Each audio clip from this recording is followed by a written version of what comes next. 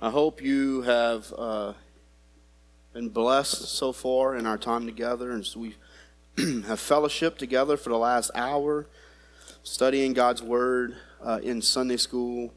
And I'm thankful for our brothers who, for the last several weeks, have been teaching us important doctrines for the Christian faith, that we might be equipped as Christians, as believers, to be faithful stewards with the things that God has given us, that we might draw closer to Him as we serve Him, as we love Him. And so I'm just thankful for these brothers in Sunday school and equipping classes. I pray that you have been encouraged as well. Be praying for Brother Kevin. Brother Kevin is in Virginia at a church. He's been there all weekend preaching and teaching through the weekend leading into this morning's service. And so pray that his time there would be fruitful. Pray that his trip home would be awesome and easy going as he rides on the plane. This morning, as you see, we are continuing our study of prayer. We've been studying the idea or the doctrine of prayer for the last 2 weeks. We'll continue this morning with today's sermon, which is titled, "The Prayer That God Desires to Answer." The prayer that God desires to answer. For the last several weeks, Brother Kevin has been walking us through the armor of God, in particular for looking at each piece of armor with intentionality, pausing, focusing. And then for the last 2 weeks, he's talked about the prayer that Paul mentions that follows right after the armor of God in verses 18 through 20. And what Kevin has alluded to in the last few weeks is that prayer is the thing that holds all of this armor together. It's the glue that keeps it all on, all well taken care of. And so he's been guiding us through what well-intentioned prayer looks like to a holy God. And so I'm thankful for Brother Kevin these last 2 weeks as he's been teaching on prayer. I'm thankful for our brother Biff as well in equipping classes who's been teaching us on prayer. It's been convicting in my own heart as I looked at the text for this week, as I studied this week. I realize I lack prayer in my life. And I've just been bombarded from every direction, from sermons from Kevin, Sunday school, from Brother Biff, and now before my very eyes I see yet again that there is a lack of prayer in my own life, a lack of seriousness when it comes to prayer in my own life. And so this morning we're going to look at what we call the Lord's Prayer. Actually, if you remember several years ago, Brother Kevin took us through the book of Matthew, and we saw that this is really not the Lord's Prayer as much as it is the disciples' prayer. In Luke chapter 11, we get the same prayer, and it begins by the disciples saying, "Teach us, Lord, how to pray." And Jesus says, well, then pray like this. And so what we have before us is a model. It's not something that the Lord prayed. The Lord's Prayer is what we see in John 17 when he is praying in the garden, praying that God's people would be sanctified, that they would be holy, that they would draw close to God. But what we see here is the disciples' prayer. This is the prayer that you and I should be praying. Not this exact prayer, not these exact words. Not that that's a bad thing, but this is a model. Jesus says, pray then like this. So this is what Jesus does. It's a very familiar text to us. If you're like me, I grew up in the Roman Catholic Church. I learned this prayer, memorized this prayer at a very early age. In fact, as you hear me talk today, I'll probably trip over my words because I have the old King James memorized and I'll be preaching out of the ESV. So just excuse me already, just asking for forgiveness. But this is a very familiar prayer. The problem often with familiar things to us is that we lose the significance of such a thing. Is that not true? That is the case with the Lord's Prayer. We've memorized it. We know it. We can recite it. But man, we've missed some of the potent meaning behind each of these petitions. And so my prayer this week has been that we could come back to this prayer, we can see it, that we can grab everything that Jesus intends for us to grab out of it, and that it would radically change the way that we pray as a people. And so that's been my prayer this week. And you notice in this prayer, this is actually found in the middle of Jesus' Sermon on the Mount. This is Matthew chapter 5 to Matthew chapter 7. And in the first 18 verses of Matthew chapter 6, in the heart of the Sermon on the Mount, Jesus deals with 3 spiritual disciplines. He deals with giving to the needy, he deals with prayer, and then he deals with fasting. And in each of these 3 topics, each of these 3 doctrines, the caution, the warning is the same. do not be like the hypocrites. When you give to the needy, don't go flashing around. Here's my $5 bill. I'm giving it to the man on the corner. Everybody look at me. Jesus says, don't be like the hypocrites. When we think about fasting, Jesus says, don't come into the synagogue with a gloomy face, distorted. Oh, I'm so hungry. Jesus says, do not be like the hypocrites. And likewise, as you saw when Jared read, he says the same thing for prayer. Don't stand on the street corner. Don't blab away all of these long, repetitious prayers. Jesus says, do not be like the hypocrites. And in all three occasions, this is what he says. We see this in verse 2, see this in verse 5, and then again in verse 6. He says, truly I say to you, they have received their reward. If you're looking for the attention of man, Jesus says, you can find it.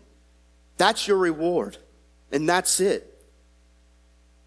But Jesus says that there's a way to practice these disciplines in a way that would bring glory and honor to our great God, and that we would receive much more reward than just the applause of man. In each of these things, we see in verse 4, 6, and 18, he says this, and your Father who sees in secret will reward you. And so as we contemplate, as we're going to narrow in on prayer, but as we contemplate these disciplines, I think about this month of fasting, this month of prayer, we think about these disciplines. Jesus' aim is to correct our selfish desires to get something other than what he intends, which is closeness with the Father. You can have the applause of man, but it will cost you the applause of God. Jesus says you can't have it both ways. So Jesus, in all three instances, says to do these things in secret. Not necessarily we're wearing a disguise when we help the needy, or we're going into a literal closet so no one sees us while we pray. But Jesus is concerned with the heart. What does the heart reveal about when you fast? What does the heart reveal when you give to the needy? And what does the heart reveal when you are in prayer to a holy God? I would encourage you this week to read through these first 18 verses as we deal with prayer and fasting in this month of February. That we would ask God, correct any selfish ambition. Whatever I do, Lord, it's for you and to draw close to you. In particular, as I said, I want to hone in on this discipline of prayer. And what's interesting about the section on prayer is that fasting gets 3 verses, giving to the needy gets 3 verses, but prayer actually gets this extended teaching that Jesus gives us 11 verses. And while it gets the correction of the hypocrites, not to be like the hypocrites, the warning and then the correction, pray then like this, in prayer we actually get a model. We don't get necessarily a model in the giving, a model in the fasting, but in the prayer we get this beautiful model. And in this extended teaching, not only do we get the model, we actually get a footnote in verses 14 and 15 concerning the forgiveness to others.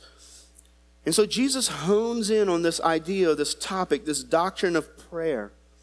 And Jesus says, do you want to pray in a way that God desires to answer that prayer? And all of us would say, yes. We want to pray in such a way that God would grant our requests. And Jesus says, then pray like this. Pray like this. There's 6 petitions, 6 pleas that Jesus calls us to cry out to God with. And these can be summed up in 2 main categories. These will be our 2 main points. It's the glory of God, point number 1, and then number 2, the needs of man. So God-focused, the glory of God, and then we talk about the needs of man. And so with that, let us look at point number 1, the glory of God. Look again at verses 9 and 10. Jesus says this, pray then like this, our Father in heaven, hallowed be your name. Your kingdom come, your will be done on earth as it is in heaven. Notice that when Jesus begins to teach his disciples how to pray, he doesn't immediately begin with the needs of man. He doesn't say, go ahead and cast all of your cares just yet. What Jesus does is intentionally sets before us the glory of God. That everything that we're about to pray, everything we're about to say to our Maker is being filtered being flowed through this idea of the glory of God. In particular, he looks at three aspects of this glory. The first, we see God's name, we see God's kingdom, and God's will. So before any mention of needs, before any mentions of wants or requests, Jesus says we should be concerned with the glory of God. Why? Because God is concerned for his glory. He is worthy, Jesus says, of all glory, all honor, and all praise. And therefore, when we approach this holy God, we do so in reverence, seeking to give him glory. John MacArthur says this: prayer is not trying to get God to agree with us or to provide for our selfish desires. Rather, he says prayer is affirming God's sovereignty, his righteousness, his majesty, and listen, seeking to conform our desires and purposes to his will and his glory. Jesus says this is why we pray, for God's glory, that we would conform everything we want, everything we desire through this filter of God's glory. And so notice first God's name. Our Father in heaven, hallowed be your name. These two beautiful words, our Father. Jesus begins by saying we're not praying to some statue. We're not praying to some dead God. We're not praying to some cosmic power. We are praying to a Father, a loving Father.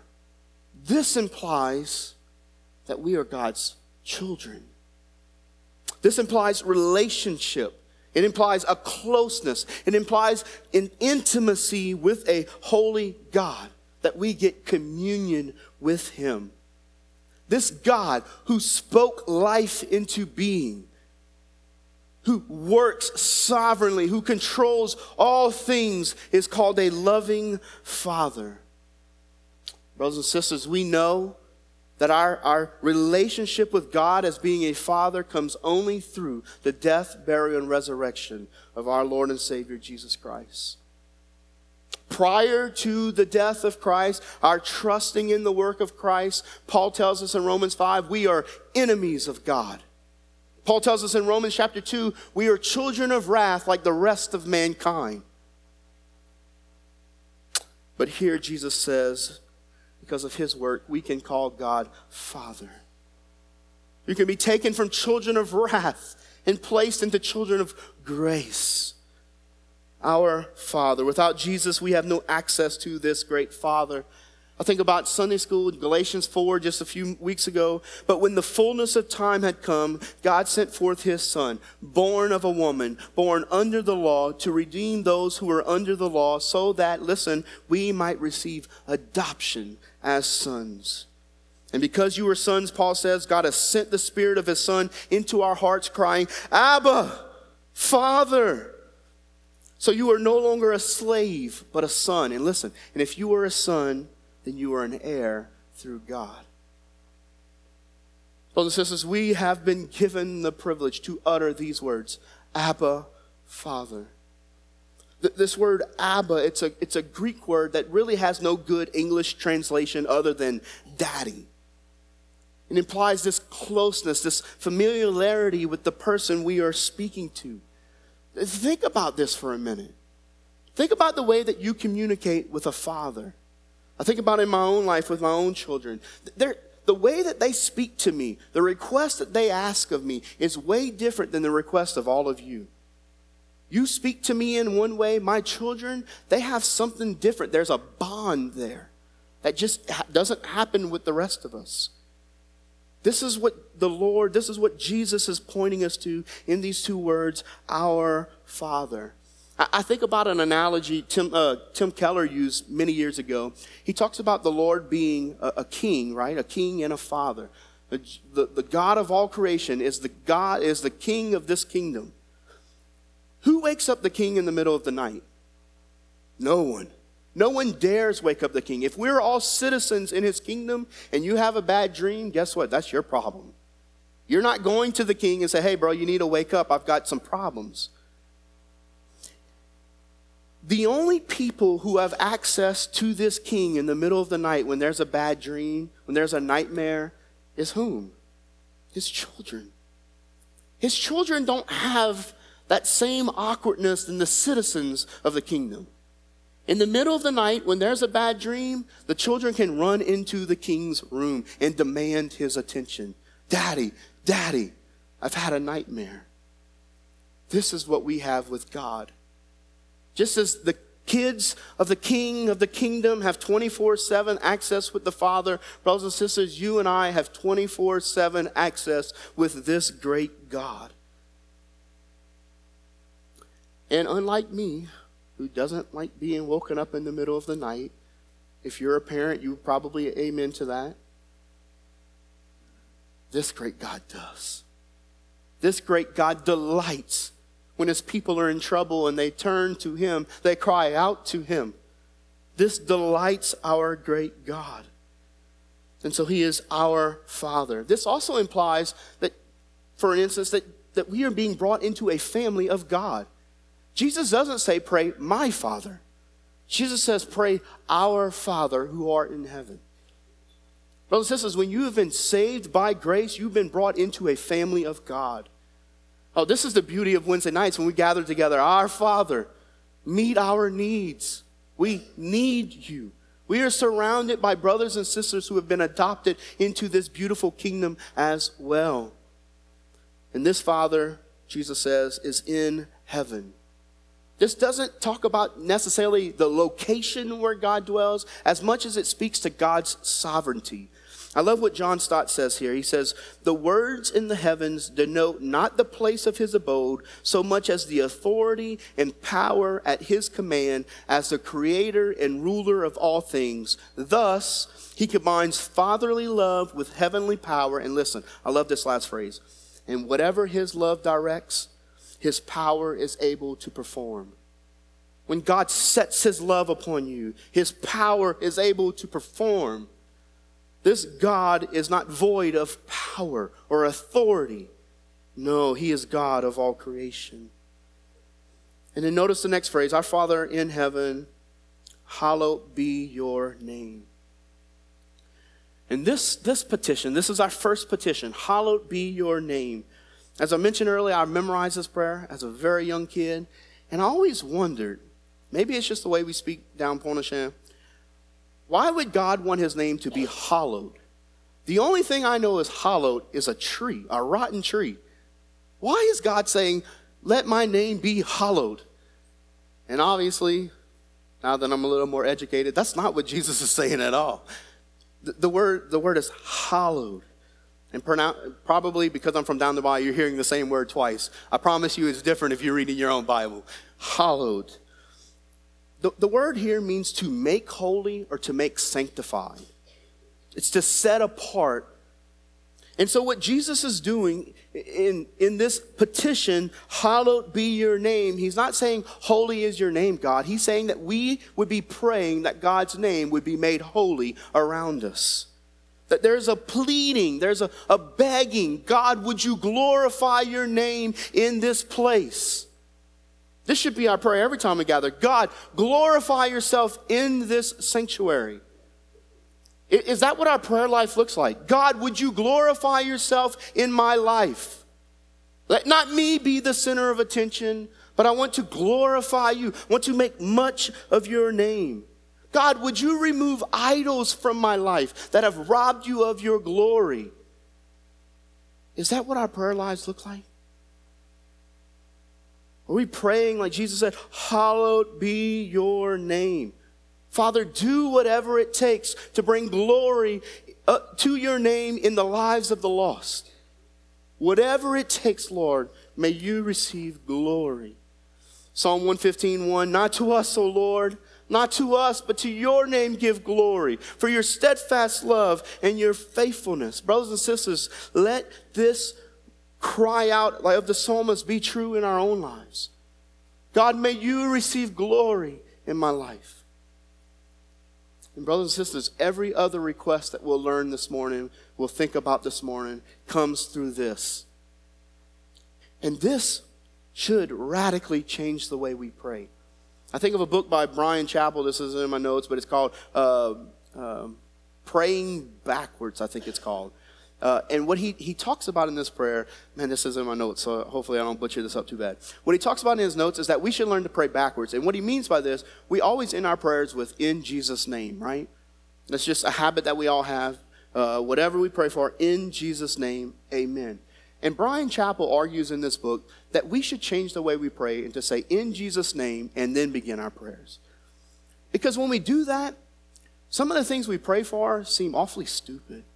God, I need $1 million in Jesus' name. God, I need a bigger home in Jesus' name. God, I need more money. I need a bigger vehicle in Jesus' name. And so Brian Chappell argues in that book that it would radically change the way we pray if we consider fully our request. And this is exactly what Jesus is teaching us to do in this petition, "Hallowed be your name." That our prayers, what we think about, what we call out to God for, would be filtered through, God, whatever I'm asking for, would your name be made holy in it? And perhaps some of our prayers will change if we actually grasp the depth of this petition. And so Jesus points us to God's glory through his name. And then secondly, look that he points us to God's glory through his kingdom. In verse 10, Jesus says, "Your kingdom come." Again, this is a petition. This is a cry out. We might better translate this as "let your kingdom come now." There's urgency in the original language here. Let your reign come now. Brothers and sisters, when you and I are being commanded to pray, "let your kingdom come," we are praying for the spread of the gospel. We are praying, asking God to save men and women for his glory. We're asking God to use us as his tools, not the means by which men and women are saved, but the tools and the instruments by which he would use to save people. We know it's the Spirit who changes the hearts of people, but we also know that God has called you and I to be the ones who share the gospel. Scripture tells us that we are the heralds of the gospel. We're proclaiming with great joy, there's a God who loves you. There's a Savior who died for you. We're called to be ambassadors, 2 Corinthians 5. We're called to be stewards of the gospel. We're to share this gospel with diligence. And so the question this morning, as we think about this petition, "let your kingdom come," do you and I have a kingdom mindset? Are you and I concerned about the kingdom of God? I know if I'm honest, I'm concerned about the kingdom of Tony. Tony, how can we grow this home? How can we grow this income? How can we grow these materials that are in my home? Tony. Jesus says we should be praying, "your kingdom come." Brothers and sisters, we far too easily get consumed with the things that are temporary, the things that are for the here and now. The fleetingness of life will soon be gone. What will you be left with? Brother Kevin says often there's only two things that are eternal: the souls of men and the word of God. Are we concerned for the souls of men? Or are we only consumed with our own little bubble? Brothers and sisters, we have lost the urgency of Scripture that eternity is real. Heaven is real. We're all excited about it. So is hell. Hell is a real place that exists for those who refuse to submit to Christ. And you and I have been called to beg people, run to Christ. He saves. Let your kingdom come, Lord. I think of this past Wednesday night as we were praying for those being involved in sex trafficking. Several men and women came up, and their overall theme of prayer was what? Like, God, for those that are involved, who are leading over sex trafficking, manipulating people, that God would save them. That God would bring justice, right? But that God would also grant mercy in granting salvation. To the women and the children who are being trafficked, who are being moved around, what was the prayer? That God would save them. That he would comfort them. That he would heal them. Ultimately, that he would bring salvation. These are kingdom-minded prayers. It's not, hey, can we grow First Baptist Thibodeau 10, 20 more people this week? No. God, we want to see people in your kingdom. Why? Because we've tasted and seen that the Lord is good. And if that is true, we should be eager. Lord, let your kingdom come. Philippians 2:9, therefore God has highly exalted him, bestowed upon him the name that is above every name, so that at the name of Jesus every knee would bow in heaven and on earth and under the earth. And listen, every tongue confess that Jesus Christ is Lord, to the glory of God the Father. This is our prayer. Is this your prayer, Philippians 2:9, that God would save men and women from every people group, every language, every tribe? Are we consumed with ourselves? When we pray for the God's kingdom to come, not only are we praying that God would spread the gospel through us, we're not only talking about the expansion of the kingdom, we're also praying for Christ to return. I think about the book of Revelation, the very end of Revelation, chapter 22, verse 20. This is what John writes. He who testifies to these things says this. Jesus says, surely I am coming soon. And notice John's response. Amen. Come, Lord Jesus. Come quickly. Come. Is that you and I this morning? Are we praying that the Lord would return? Are we praying for the day that we will see Christ face to face? Are we praying for the day that justice will be done when Christ returns? When he has proper rule and authority over his creation?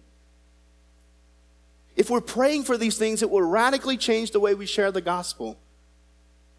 We're not going to ask God to come now if we're not willing to tell our people about Jesus now. So the longer we can push that off, we become comfortable and complacent. And Jesus says, sense the urgency here. Your kingdom come. Are we concerned about God's kingdom? Or are we concerned about retirement? Are we concerned about the return of Christ? Or we're like, man, I just want to see some grandkids first. Those are things we joke about often, but where is our heart? Are we looking toward the sky, waiting for the Lord to return? He is coming soon. He is coming soon. So God's name, God's kingdom, now thirdly, God's will. Your will be done, Jesus says, on earth as it is in heaven. J.I. Packer, I love what he says here. He says, here more clearly than anywhere else, the purpose of prayer becomes plain. Not to make God do my will, but to bring me in line with his. This is a difficult petition for us to cry out.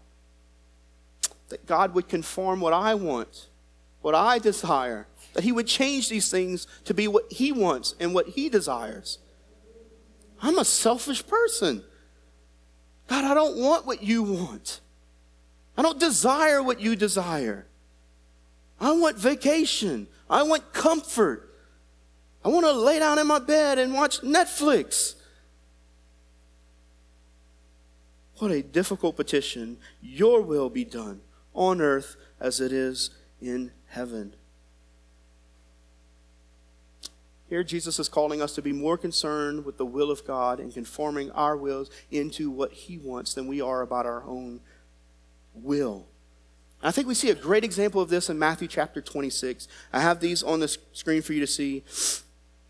Matthew chapter 26 comes right before Jesus is crucified, right before he's beaten, right before Judas is about to kiss him on the cheek and betray him. Jesus takes his disciples into the Garden of Gethsemane. He brings them in there. Then he takes Peter, James, and John. He brings them a little further. And he says, hey, stay. Be alert and pray. Don't go to sleep. And then Jesus goes off a little further.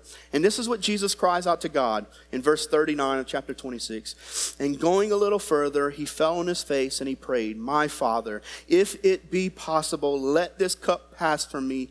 Listen, nevertheless, not as I will, but as you will.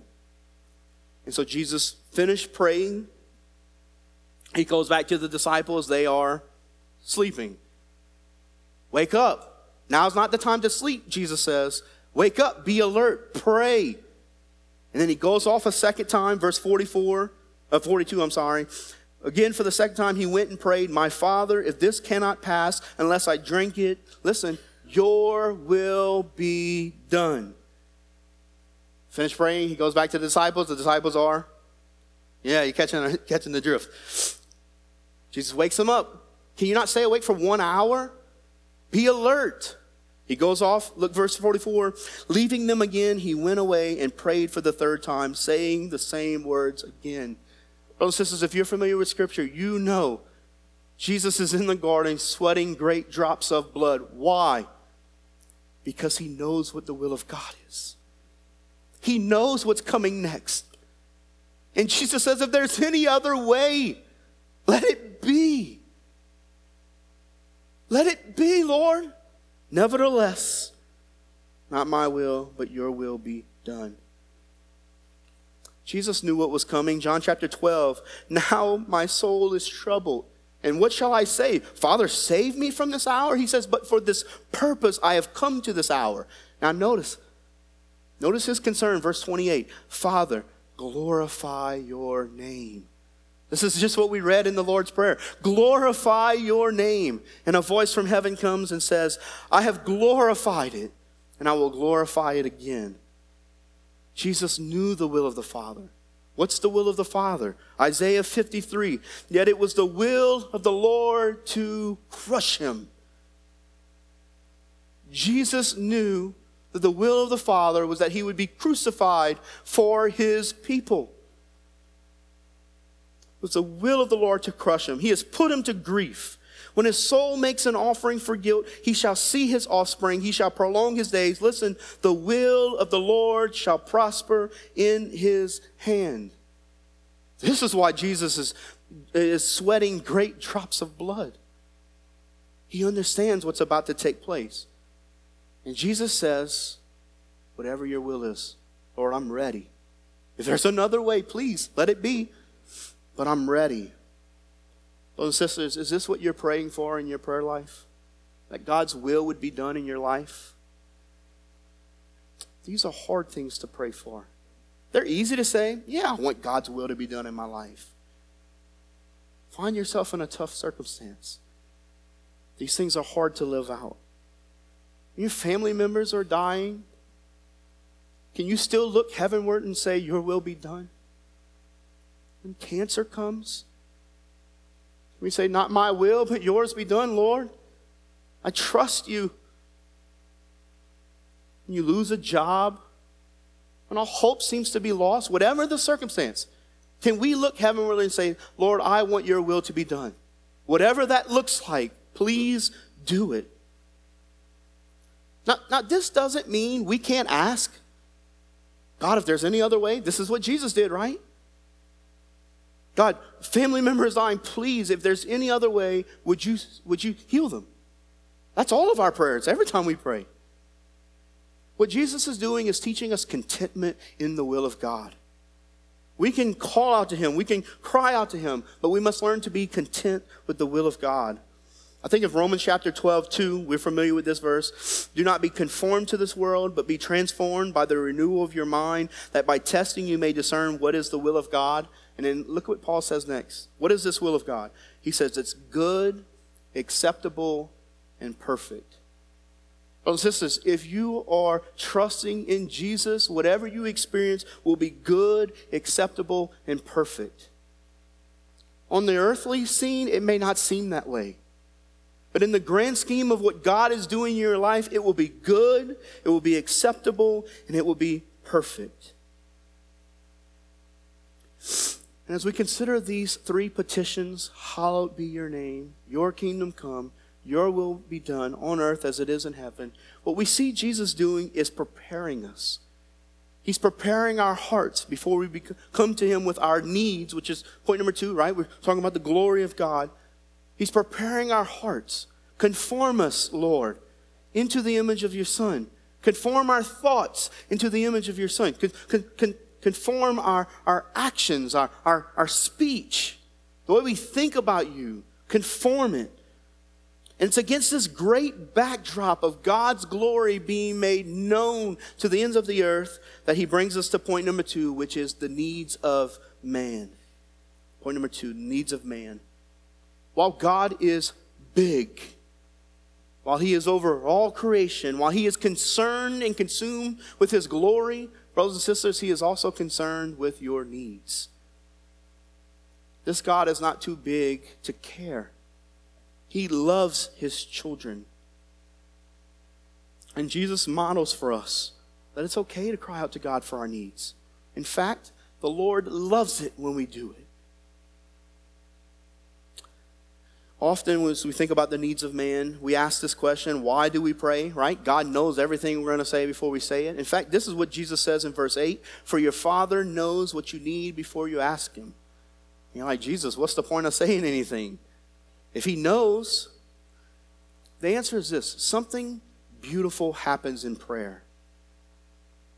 When we truly pray for these things, God's glory, God's name to be hallowed, God's kingdom to come, his will to be done, as we consider our needs in light of these things, something happens. Our hearts change. Our desires change. Our wants change. Our burden for the lost is changed because we're concerned with the glory of God. And so what Jesus is doing in this second half on the needs of man is showing us that God is not some cosmic Santa Claus ready for you to sit on his lap and just to hear your requests, or some genie in a bottle that you can just grant these wishes, Lord. That is not what Jesus is calling us to when he points us to the Lord's Prayer or the disciples' prayer. What Jesus is showing us is that we're coming laying our burdens down and saying, God, have your way. Do what you must in my life. Whatever glorifies your name, this is what I want to give to you. This should be our concern, our burden, that much would be made of God in our circumstances, our lives. And so as we consider these needs of man, Jesus gives us, again, 3 areas of concern. This is our need for provision, our need for forgiveness, and our need for deliverance. So look with me at the first need in verse 11, our need for provision. Jesus says, give us this day our daily bread. Now the word give here is not a demand. This isn't a spoiled child demanding to have his needs met. This word give, look, children are very good at saying, give me this, give me that. That's not what Jesus is calling us to here.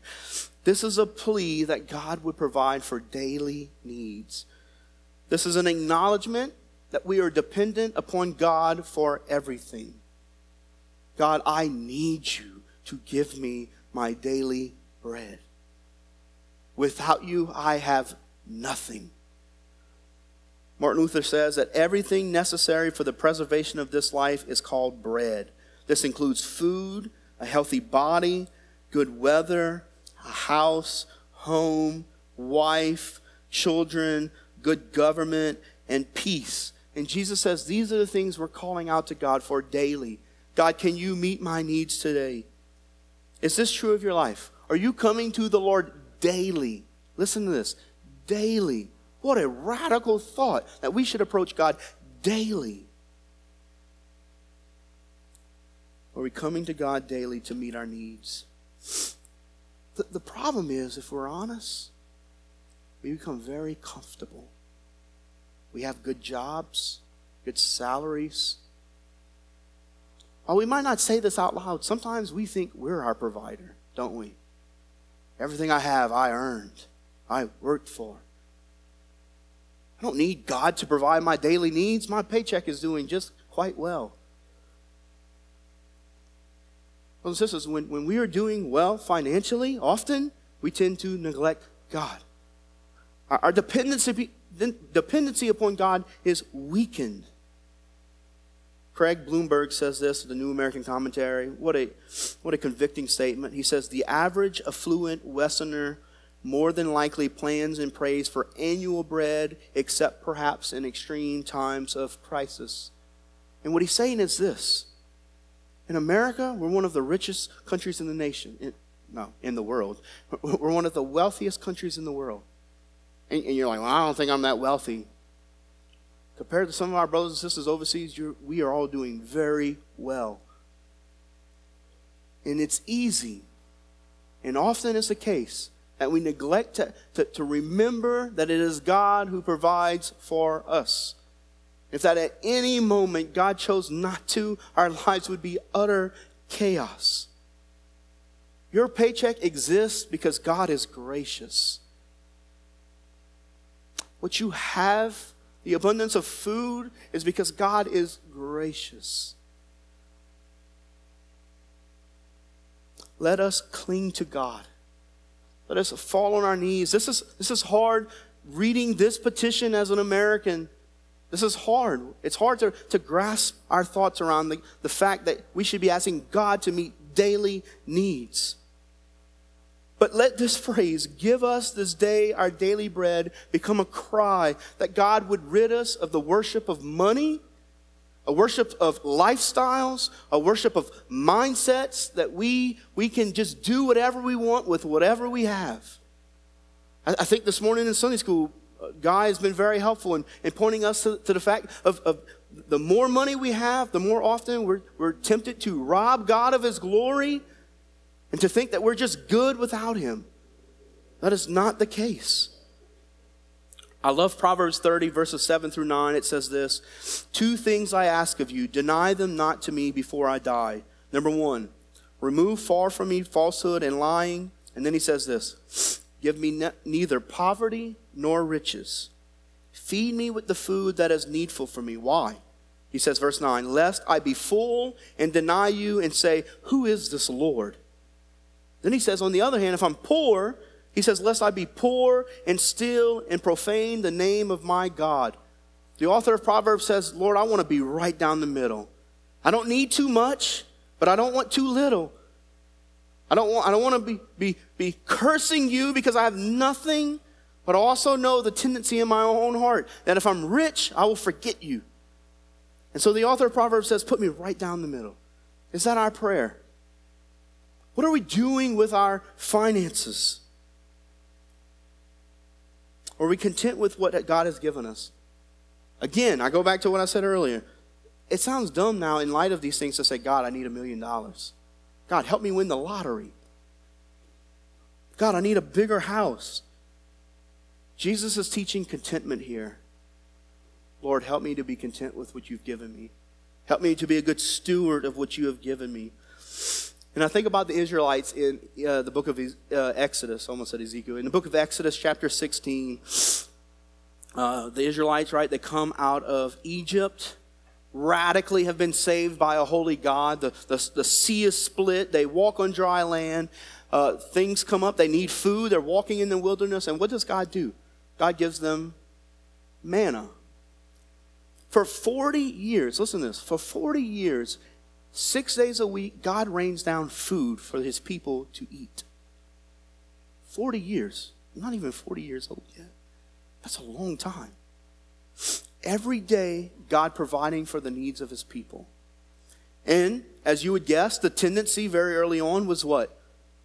They would go the first day of the week, they would wake up in the morning, they'd walk outside. I mean, they're just literally, here's manna, putting it in baskets, here's manna.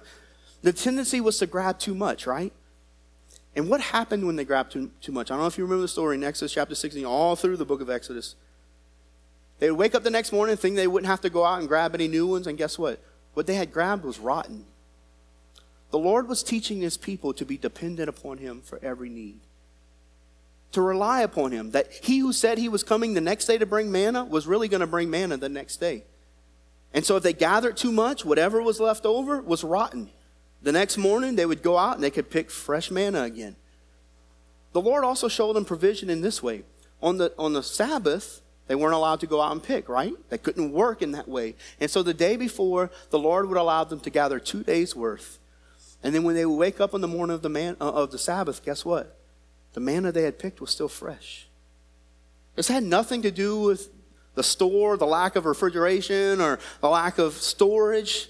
This was the mercy of God, that he would provide for his people their every need.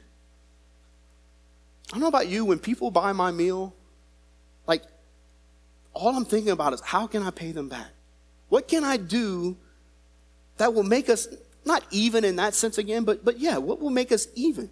Man, I could pay their meal next week, or I can do this. For 40 years, the Israelites had their meal paid for. Imagine that.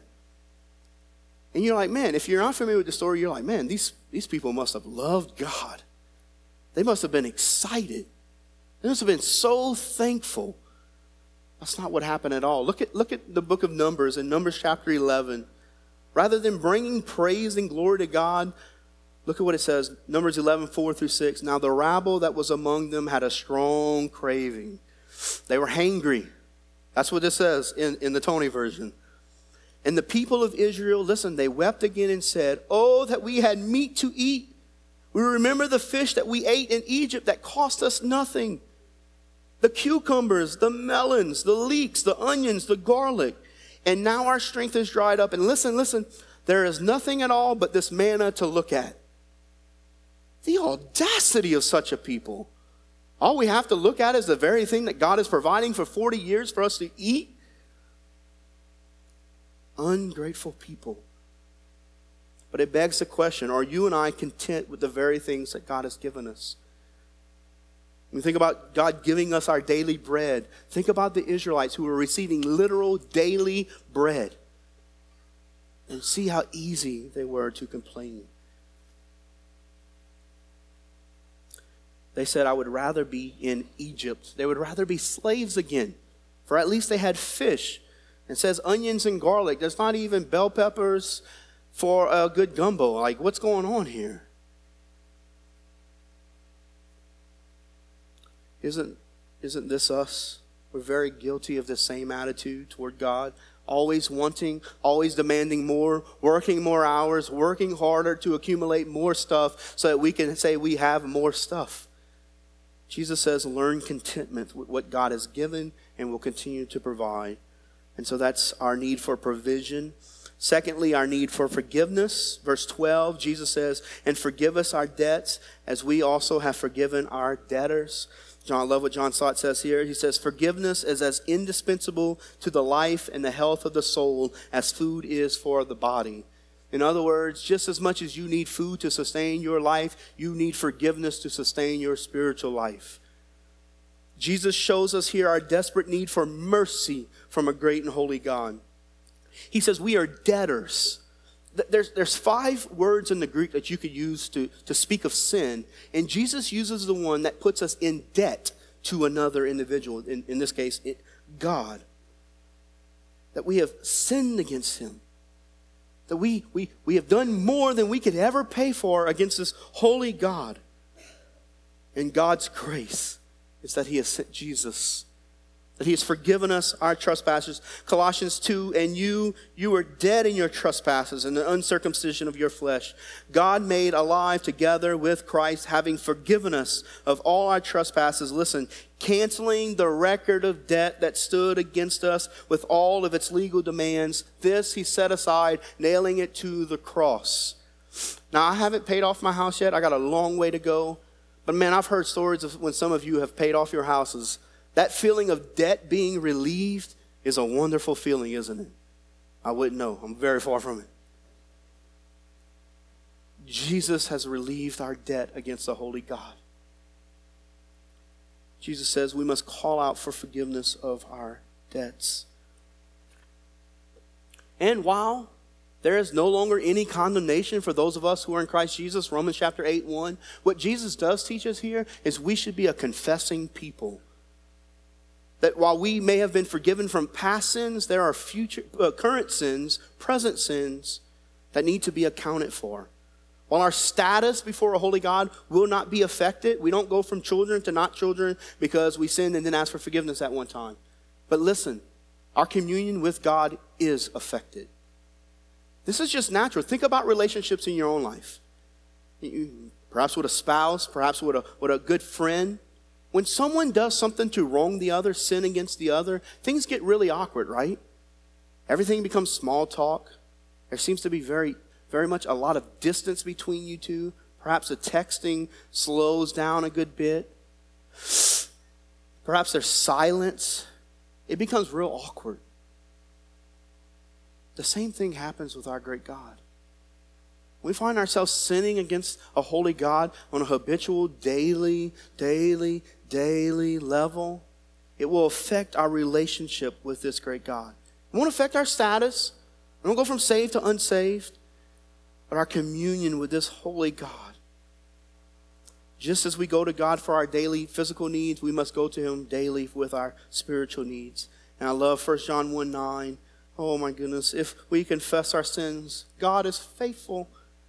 He's just, and he will forgive us our sins, and he will cleanse us from all unrighteousness.